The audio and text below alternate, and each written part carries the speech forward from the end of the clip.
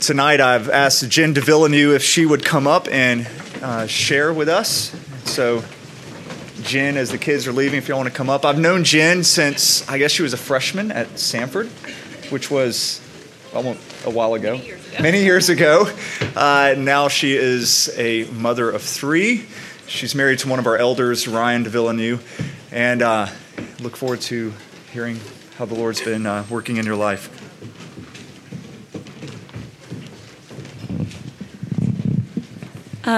So this past Thursday, I was doing a devotional with my boys. Like Joel said, we have 3 boys, and we've been reading a book about the promises of God. And so that day, the promise that we were looking at was that God is our strength when we're weak. And it told the story of Moses and Aaron, and then it told the story of a little boy who hated to speak in front of people, and anytime he had to speak in class, always was very nervous. And so I told that story to the boys, and then told them about a memory actually that I had about Joel from when I was in college and he was starting UCF, and I just had remembered him sharing about how sometimes he would get so nervous before speaking that he would physically make himself sick. And for those of you who know me well, you know that I absolutely dread being in front of large crowds or speaking at all. So about 30 minutes after I got through with our devotional, I got a text from Joel asking if I would share this Sunday. And I was about to respond and say, look, this week is really busy. I knew I was not going to have time to prepare in the way that I wanted to. And so could you just put me down for another Sunday, in the hopes that he would move on to somebody else and forget to come back to me. But quickly the Lord brought to mind what I had just read with the boys, and made me realize that he was preparing me for what he was going to call me to do with sharing with you guys tonight. So I'm truly thankful to have the opportunity to share with y'all. And I'll just start by sharing a little bit about myself. I grew up in Louisiana. I have 2 sisters. I'm the oldest of 3 girls, and growing up, my family was extremely close. I really could not have asked for a better childhood. I grew up going to church. I was exposed to scripture. I really don't have any memory of ever hearing the gospel fleshed out and what that looked like, but I always knew that I loved the Lord and wanted to follow him. I just didn't really understand what that meant. And being the firstborn and just the way that I am made, I'm a rule follower. I'm a type A personality. And looking back, this fed just my desire to do good things, to continue to strive, to try to do better and to be better and somehow make myself feel like I was doing a good job in God's eyes and in my parents' eyes. It was feeding this work-based theology that I was creating for myself. And when I was young in elementary school, I actually have a specific memory of waking up one morning and deciding, I'm going to try my best to be perfect today. And at that time, to me, my goal for that day was not to have to use my eraser on my schoolwork, which sounds ridiculous, but that's what it looked like. And as I progressed into middle school and high school, this continued. I tried to get the best grades I could in order to please my parents or try to earn their approval. And I want to add that this was not something that they put on me or required of me. They loved me unconditionally, and I knew that. But, of course, when I would do well in school, they were pleased, and it made me want to do better and please them more, and just to somehow feel worthy of their love and of God's love. So not only did my striving to feel worthy of my parents' love and God's love present itself in the way that I performed in school, but I remember when I was about 12 years old, I started to struggle with issues of body image. And that then turned into probably a 10-plus year battle of an eating disorder and just issues with exercise. So then I went to Samford for college, and it was great. And the month after I finished at Samford, Ryan and I got married, and we had been dating for more than 5 years. So I felt like we knew each other really well. Our whole dating time was long distance. He lived in Louisiana, and I lived here in Birmingham. But I was so excited to finally live in the same place together and just be able to do life together. So we got married, and our first year of marriage really just completely threw me for a loop. It was not at all what I had expected or anticipated or visualized in my mind. I thought that I was a girl who had it all together. I had never had an argument or any sort of confrontation with roommates in college. I assumed that I was easy to live with, and so I assumed I'd be easy to live with in marriage. But God really used marriage to show me otherwise. Our first year of marriage, I dealt with a lot of sin that I didn't realize that I even had. And looking back now, after almost being married for 12 years, I can see that those first few years of marriage, God was really using to expose the hiddenness and sin that I didn't realize was there. And I really did not know how to react to that. I didn't know what to do with that. It really made me angry because things that I'd always prided myself in, like being a moral person and being kind to others and being easy to get along with, that's not at all who I was. And that's not what I was seeing in marriage. And I was very quick to become angry with Ryan, to say things intentionally to try to hurt him. And I don't want y'all to think our first few years of marriage were awful. They weren't, but they were definitely a really trying time for us. Marriage was just not looking the way that I had envisioned it. And during that same time, my parents, I realized, were starting to have marital problems. So the family that I had always pictured in my mind that was this happy family was not what I had always thought that it was. And at the same time, while all that was going on, my extended family, which is also very close, had a lot of sin that was exposed and sexual abuse that had gone on that was coming to the surface. So really just the way for years that I had tried to earn love, that I had tried to control the things around me, like doing well in school, controlling what I ate and how much I exercised, acting in a moral way, was not holding things together in the way that I had thought. It had always been really easy for me to see this work-based system that I had created, that if I did well in school, I'd get to go to a good college, then I'd get a good job. If I ran a certain number of miles a week or ate a certain way, then I was happy with myself. If I was kind to others and if I was a good Christian, I would later have a good family and a good marriage, and the Lord would be pleased with me. It's like if I could do all these things, I knew there would be a certain outcome. In my mind, I thought of it, A plus B equals C. Thought I could get certain results. But God in His grace was just not allowing me to manipulate His love or to earn His love by these things that I was doing. And I honestly did not like this. While some things got easier in our marriage and we could thankfully see the Lord growing us and sanctifying us, I was still trying and struggling with trying to control things in our marriage, trying to control Ryan, trying to do certain things that would guarantee us a good marriage. And my desire was for a good, fruitful, enduring marriage. But what I finally came to realize after these years of striving for that was that my desires was me idolizing our marriage and not trusting what the Lord had for us. And I remember it was like a light bulb went off in my head, and God said, "You are not trusting Ryan, but you are not trusting me.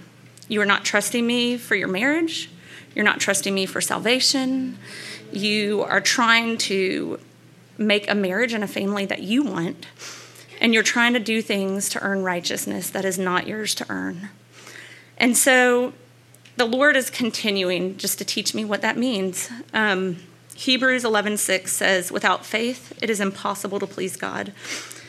And looking back in my flesh, I was continuing to strive to do things to please God that was not pleasing to Him.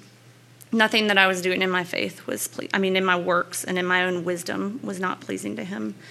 Galatians 2:20 says, "I have been crucified with Christ, and the life I now live, I live by faith in the Son of God who loved me and gave Himself for me."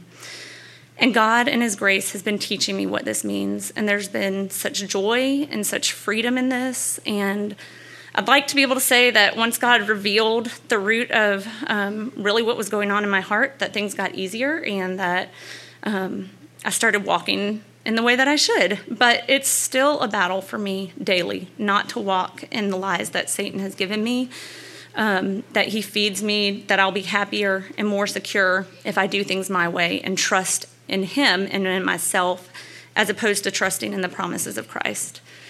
But it has been a battle and is a battle that has brought me such joy and just a deepening sweetness and intimacy with Jesus. And so I'm grateful for that. Psalm 21:6 says, "You make him glad with the joy of your presence." And I'm thankful and feel like the Lord has really given me such a joy in his presence and a freedom to be able to enjoy the blessings that he's given me and my husband and in my children, as opposed to trying to control them and make them what I want them to be. So thank you guys just for listening. The body of Christ has been one of the main tools that the Lord has used just to bring truth in my heart and to bring repentance and to bring fruit and growth. So I'm grateful.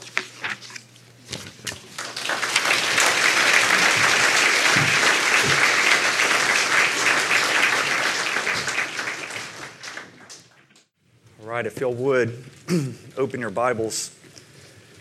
2 Corinthians chapter 12.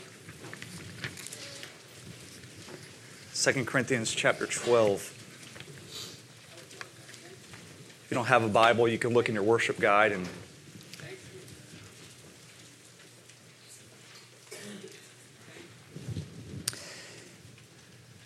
I must go on boasting, though there is nothing to be gained by it. I will go on to visions and revelations of the Lord. I know a man in Christ who 14 years ago was caught up to the third heaven. Whether in the body or out of the body, I do not know. God knows. And I know that this man was caught up into paradise. Whether in the body or out of the body, I do not know. God knows. And he heard things that cannot be told, which man may not utter.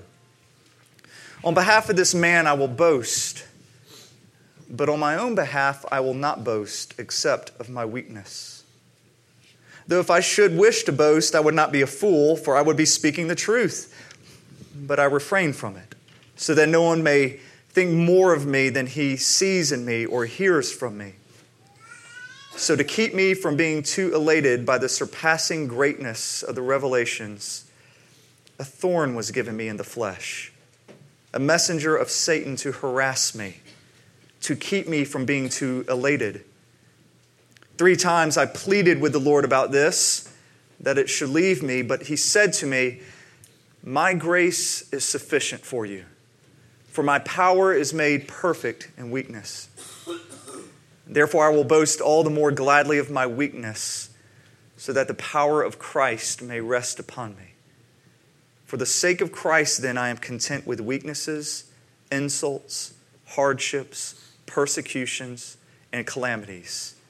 For when I am weak, then I am strong." Look at chapter 13, verse 4. "For Jesus was crucified in weakness, but lives by the power of God. For we also are weak in him, but in dealing with you, we will live with him by the power of God." Pray with me. Our Father, I pray that you would honor the very reading of your word, that even now through your Spirit it would begin taking root into our hearts. And Lord, we bring so many distractions in this place with us. We bring a stubborn will, a hardened mind, a resistant heart. I pray that you would break through all of those things. Lord, allow us in this moment to hear from you. May my words fall to the ground and blow away and not be remembered anymore.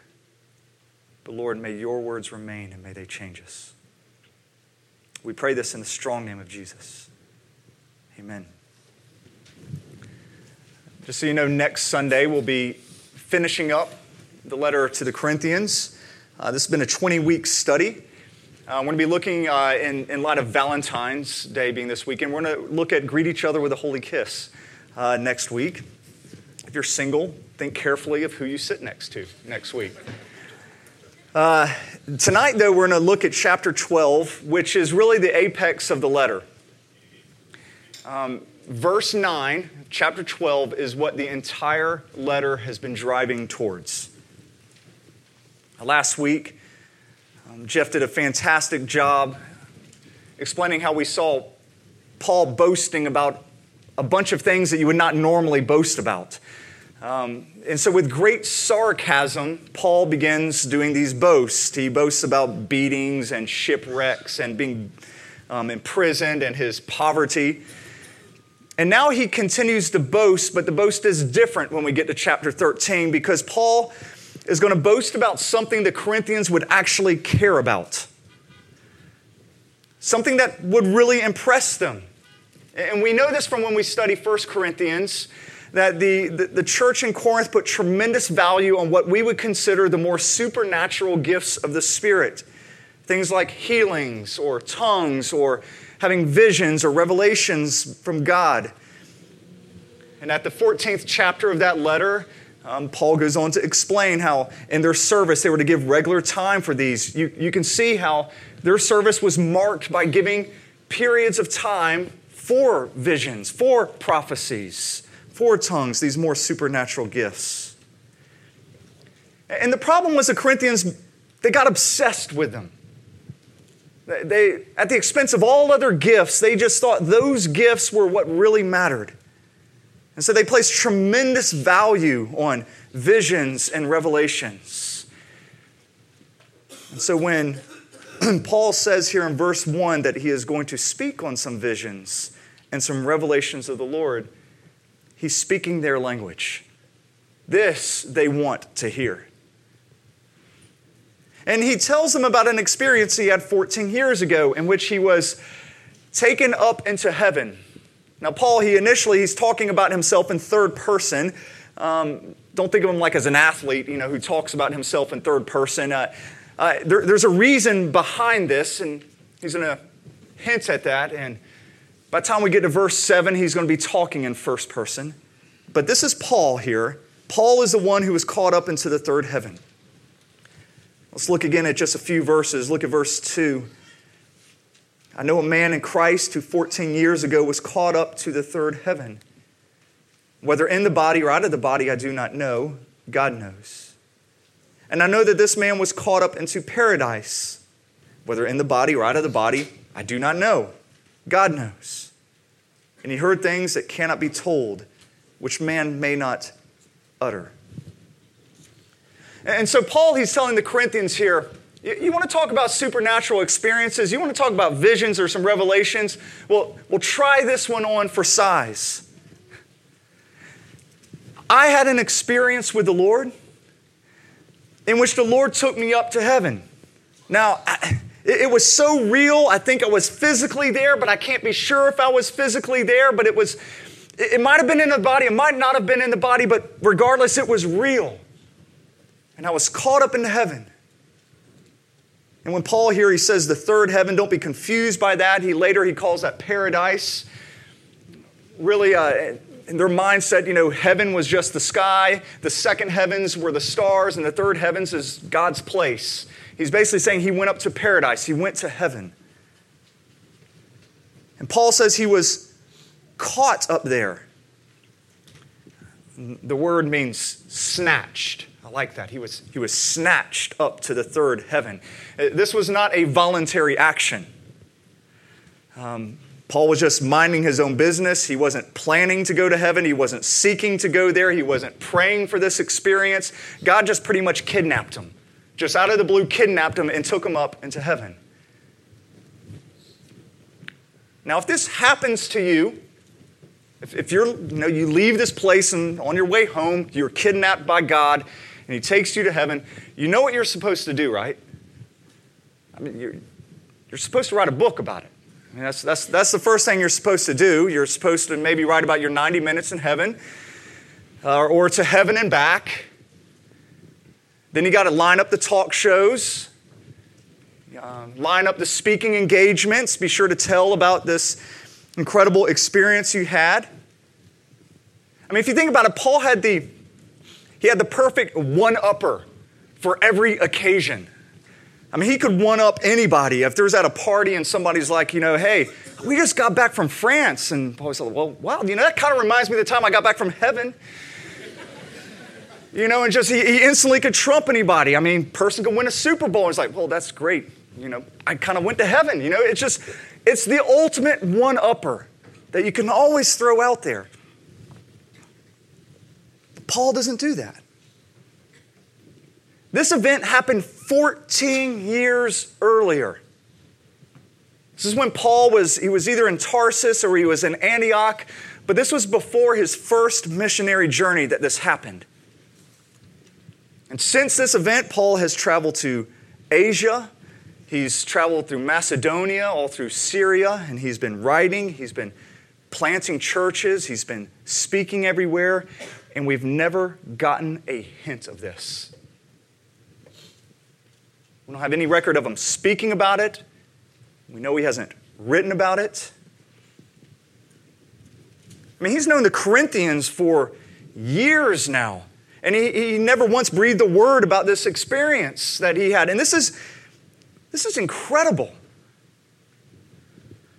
I mean, you would have thought, especially with the Corinthians and what they longed to hear, that this would have been the very first thing out of his mouth. You know, they keep asking, give us your credentials, give us your credentials. Bam, I went to heaven, okay? There's my credentials. But he doesn't pull that card out. It's what we would do. Actually, it's what we do all of the time. I think all of us in here, you probably have a story or two or three that you keep telling over and over all the time. You know, it's the one that if you're married, it's your spouse who just kind of rolls her eyes, gets up and leaves the room when you start sharing it because you've told it 100 times. You know, for me, I hate golf. Just so you know, I hate golf. But I will find a way to tell people who like golf that I parred the first hole I ever played. Parred it. Never hit a straight shot after that, but I parred the first hole that I ever played. Now, I couldn't care less about golf, but I really want to impress people. And so I pull out that card, that supernatural experience, if you will. I mean, I can remember everything about it. I could tell you the way the wind was blowing, what time of day it was, the location of the hole, and I can care less about golf. But I really, really want to impress people.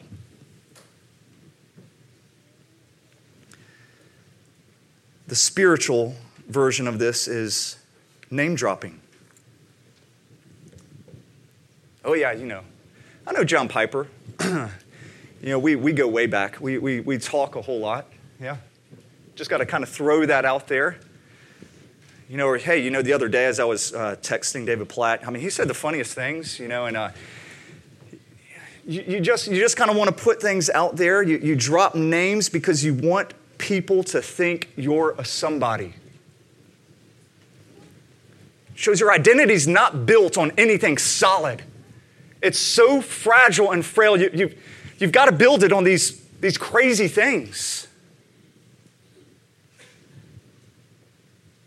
If it's not name dropping, we might keep on telling about some incredible spiritual experience that we had. Maybe it really was a vision, or maybe it was a dream. But the bottom line is we tell these things because we're eager to impress people. We want to build our credentials. We want to show them our resume, why we are important. And so let me put this out there.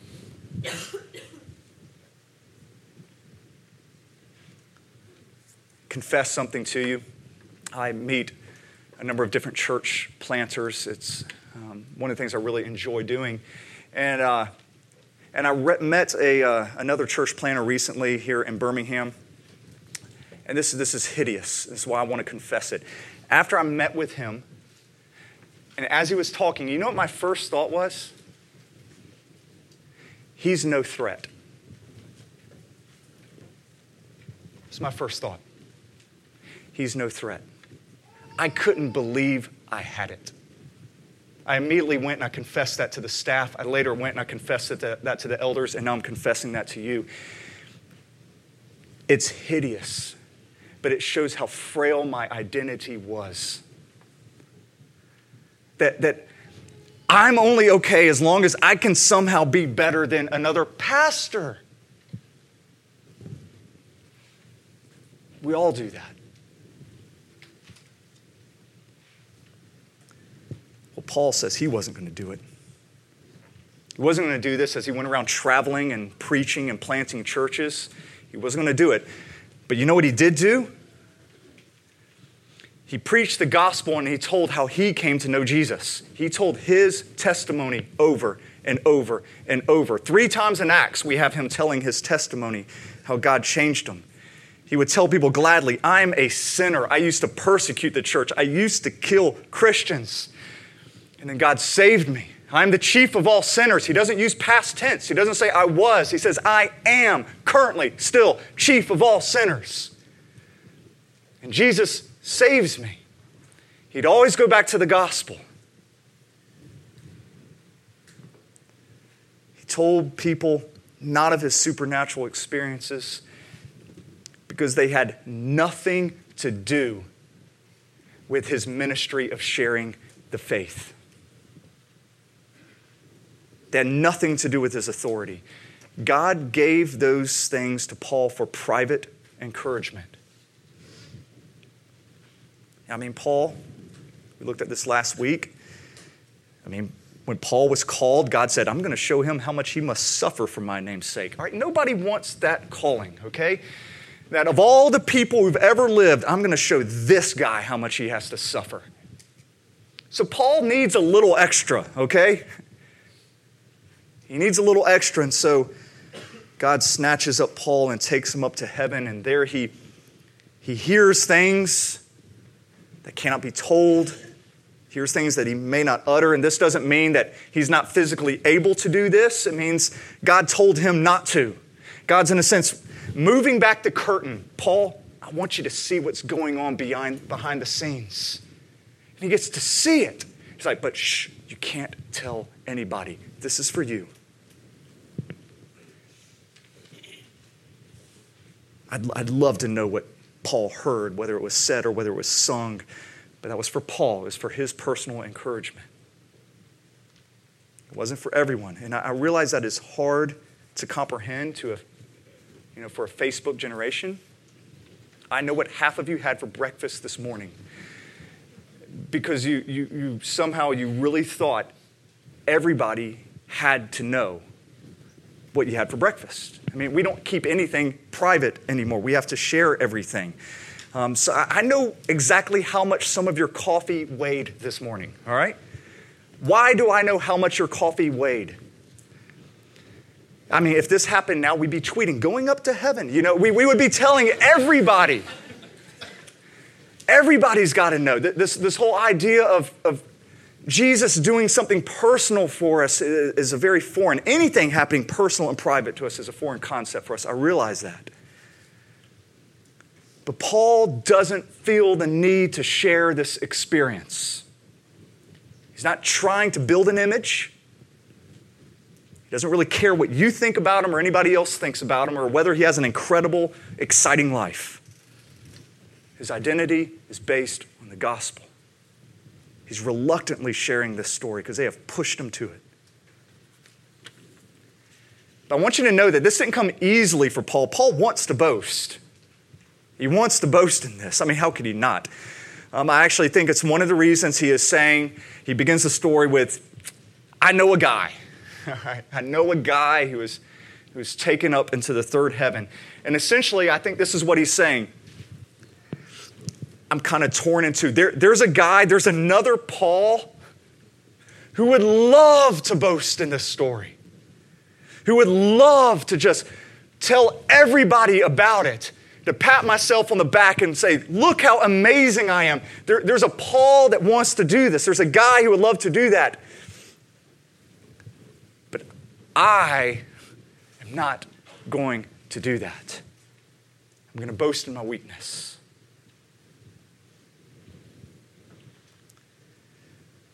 Even though Paul had nothing to do with this experience, it's not like he earned it. Even though he had nothing to do with it, because this vision was so great, so fantastic, it had to be a huge temptation for Paul to just kind of pat himself on the back and think, man, I am something. I mean, walking into a room, that's right, make way. Paul's here. Paul the apostle, mind you, is here. I saw a pastor preach. He was a fantastic preacher, so gifted. And after the service, he stood up front and he autographed Bibles for people. I was like, now, Paul could legitimately autograph at least some of those things. But not you. Paul needed to be brought down. So to keep Paul from boasting, to keep Paul from building his identity on an experience, God gives him a thorn in the flesh. Look at verse 7. So to keep me from being too elated by the surpassing greatness of the revelations, a thorn was given me in the flesh, a messenger of Satan to harass me, to keep me from being too elated. Now, there have been volumes written as to what exactly this thorn in the flesh could possibly be. Bottom line, we don't know. I'm not going to give you some new great insight. Well, really, if you look at the Greek backwards, it kind of says this. We don't know. It's something physical in nature because he says in the flesh, this thorn in the flesh. If I had to guess, and this is a guess, I would say it was something with his eyes.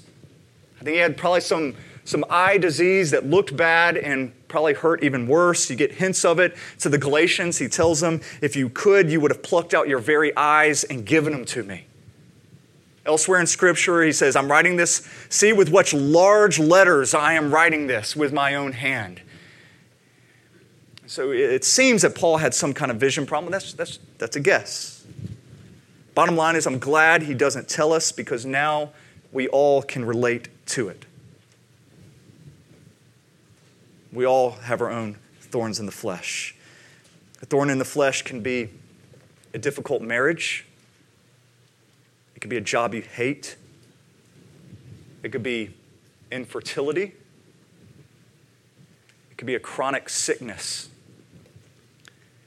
A thorn in the flesh could be that really annoying friend who always comes by to complain or brag or do both. Complain about, renovating their second house. And you get those thorns in the flesh. The word thorn here it's okay. It's an unfortunate translation. It really just means a sharp instrument. A stake. You could translate it stake, if you will. It was used to describe an instrument for surgery, which possibly is the better image to have in mind here for what's going on with Paul. If I told you the other day that somebody got me, grabbed me, pinned me down, cut me open with a knife, and left me in pain, you'd be like, did you call the police? We got to get this guy. You all right? If I said, well, it was actually a doctor and I was in surgery, your whole perspective changes. What was being done to me was not being done by some thug trying to hurt me, but it was being done by somebody very wise trying to save me. Same amount of pain, but completely different motives, completely different outcome. That's what's going on here. Think of pride. It's like a cancer in Paul. It's in danger of killing him. And so the Lord is going to put a thorn, a stake, a surgical instrument, and he's going to cut it out, and it's going to hurt. This thorn in the flesh is actually sent to Paul by a messenger of Satan. Messenger is the same word in Greek as the word angel. It's an angel of Satan, or it's a demon. A demon was sent to harass Paul. This is actually a comfort here because it shows us that Satan is God's pawn. God uses Satan for his own purposes. The best illustration I can think of to explain this is just the life of Joseph. Joseph, like Paul, was given visions, revelations. I mean, Joseph had these dreams of everybody and everything bowing down to him. And in his arrogance, he goes and he tells that dream to the people who hated him, his brothers. I mean, already spiritual pride was really building up in him. And so his brothers throw him into a pit. He goes to prison. Ultimately, God raises him up. And when he's raised up and his brothers come before him and they're trembling and they're kind of begging for forgiveness, Joseph says, "You meant this for evil. God meant this for good. You meant this to hurt me, to destroy you. God used this as a surgical tool to turn it out for his good and for all of our salvation." That's exactly what's happening to Paul. Satan is trying to destroy Paul's life. But what Satan is meaning for evil, God is meaning it for good. God is using the hard marriages. He's using the infertility. He's using that horrible job. He's using all of those things as surgical tools in your life. God loved Paul so much, he said, "I would rather wound you to keep you close than to leave you unwounded and to let you wander. And so I'm going to give you a thorn or a stake pinning you in my side. I'm not letting you leave."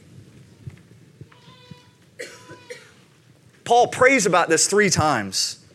I mean, he's crying out to it because he's in pain. And he doesn't understand what's going on. When you're in pain, you're blinded. I mean, you know what I think when my shoulder really, really hurts at times? All I could think is, I'm in pain. I want it to stop. That's all Paul can think about, is I'm in pain. And so he's crying out for this to stop. He's embarrassed by it. He thinks it's a hindrance to his calling. He can't do what God's called him to do. So 3 times he petitions God to have this removed. Verse 8 says he actually pleaded with God about it. And every time God says no. Which for Paul, I mean, Paul heals everybody. Paul's raised somebody from the dead. And here Paul's asking for a little help from me. And God says no. No. It's only in retrospect, as Paul's looking back, does he actually understand and appreciate this thorn in the flesh. But not at the time. This brings us to verse 9, this beautiful, beautiful verse which the entire letter has been leading up to. But God said to me, "My grace is sufficient for you, for my power is made perfect in weakness. Therefore I will boast all more gladly of my weakness, so that the power of Christ might rest upon me." Paul, my grace is greater than any affliction. Paul, my love for you is what is bringing this here. And notice that God says his power is made perfect in weakness. He doesn't say, my grace can overcome weakness, or my grace can work despite your weakness. But he says that it's actually made perfect in weakness. So he's not trying to avoid weakness. He's not trying to overcome weakness. But weakness is the actual tool that God will use to make his power perfect in our lives and in Paul's life. And what that is the gospel message itself. Crucifixion leads to resurrection power. It's the gospel. Paul tells us as much when you look at chapter 13, when you look at verse 4. He says, "For he was crucified in weakness, but he lives by the power of God." Paul's saying what's happening to me is nothing short of the gospel. And so he no longer sees this thorn in the flesh as a hindrance, but he sees it as this new powerful tool that God has given to him to proclaim this dear message. And when Satan says that a messenger of Satan was sent to harass him, He uses that word very deliberately. That word harass, it means to torment, it means to abuse, it means to slap around, and it's the same word that was used to describe what happened to Jesus at his trial. Jesus was slapped around. Jesus was harassed. And when Paul says that he prayed 3 times for that to be removed, he's alluding right back to Jesus praying 3 times in the garden. God, remove this cup from me. God, I don't want to go to the cross. I don't want to be crucified. Paul's saying that same experience that Christ had, being harassed, being tormented, pleading for deliverance, going to the cross, that's becoming a reality in my life. And what it's leading to is resurrection power.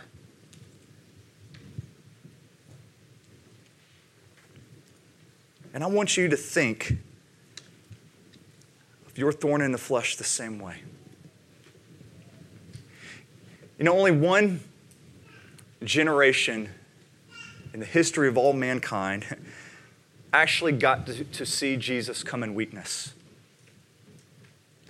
Only one generation out of thousands and thousands of years, only one generation actually got to see Jesus physically walk on this earth, walk in humility, walk in weakness, become a man of sorrow, go to the cross, and endure it all with joy.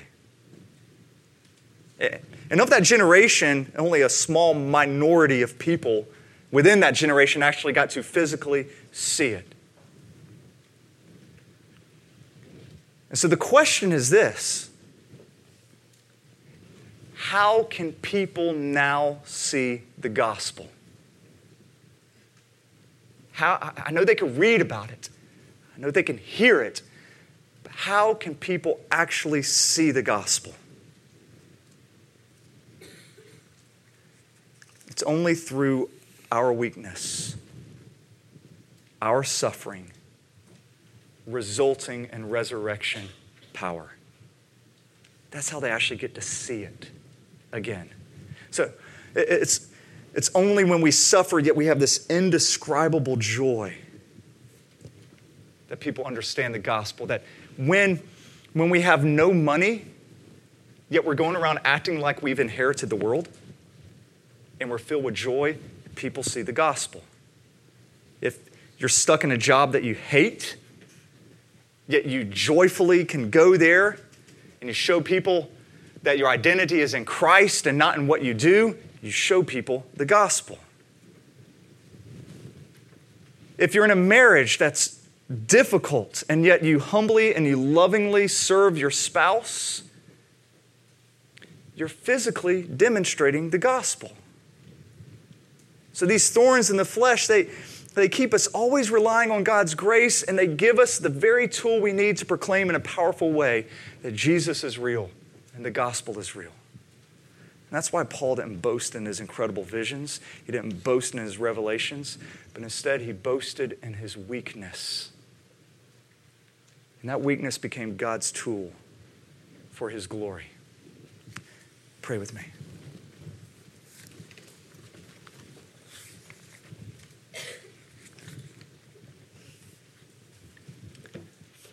Lord Jesus, I'm reminded of Jacob wrestling with you. And I think some people here wrestle with all their strength. It's not till you made him weak. It's not till he walked the rest of his life with a limp was he ever blessed by you. It's not until he wanted to just hold on to you, even if it meant his death, he would hold on to you, that he got blessed. And I pray that us here in this room, Lord, that we would be blessed by you. We would hold on to you in weakness. Lord, whatever thorns in the flesh are out there, and I know that there are many, Lord, may we understand in this room that your grace is sufficient. Not to overcome them, or not to work despite them, but for that thorn on the flesh to actually be a platform for your glory in the gospel. Through your Spirit, I ask that you would make that happen. We pray this in your name, Jesus. Amen.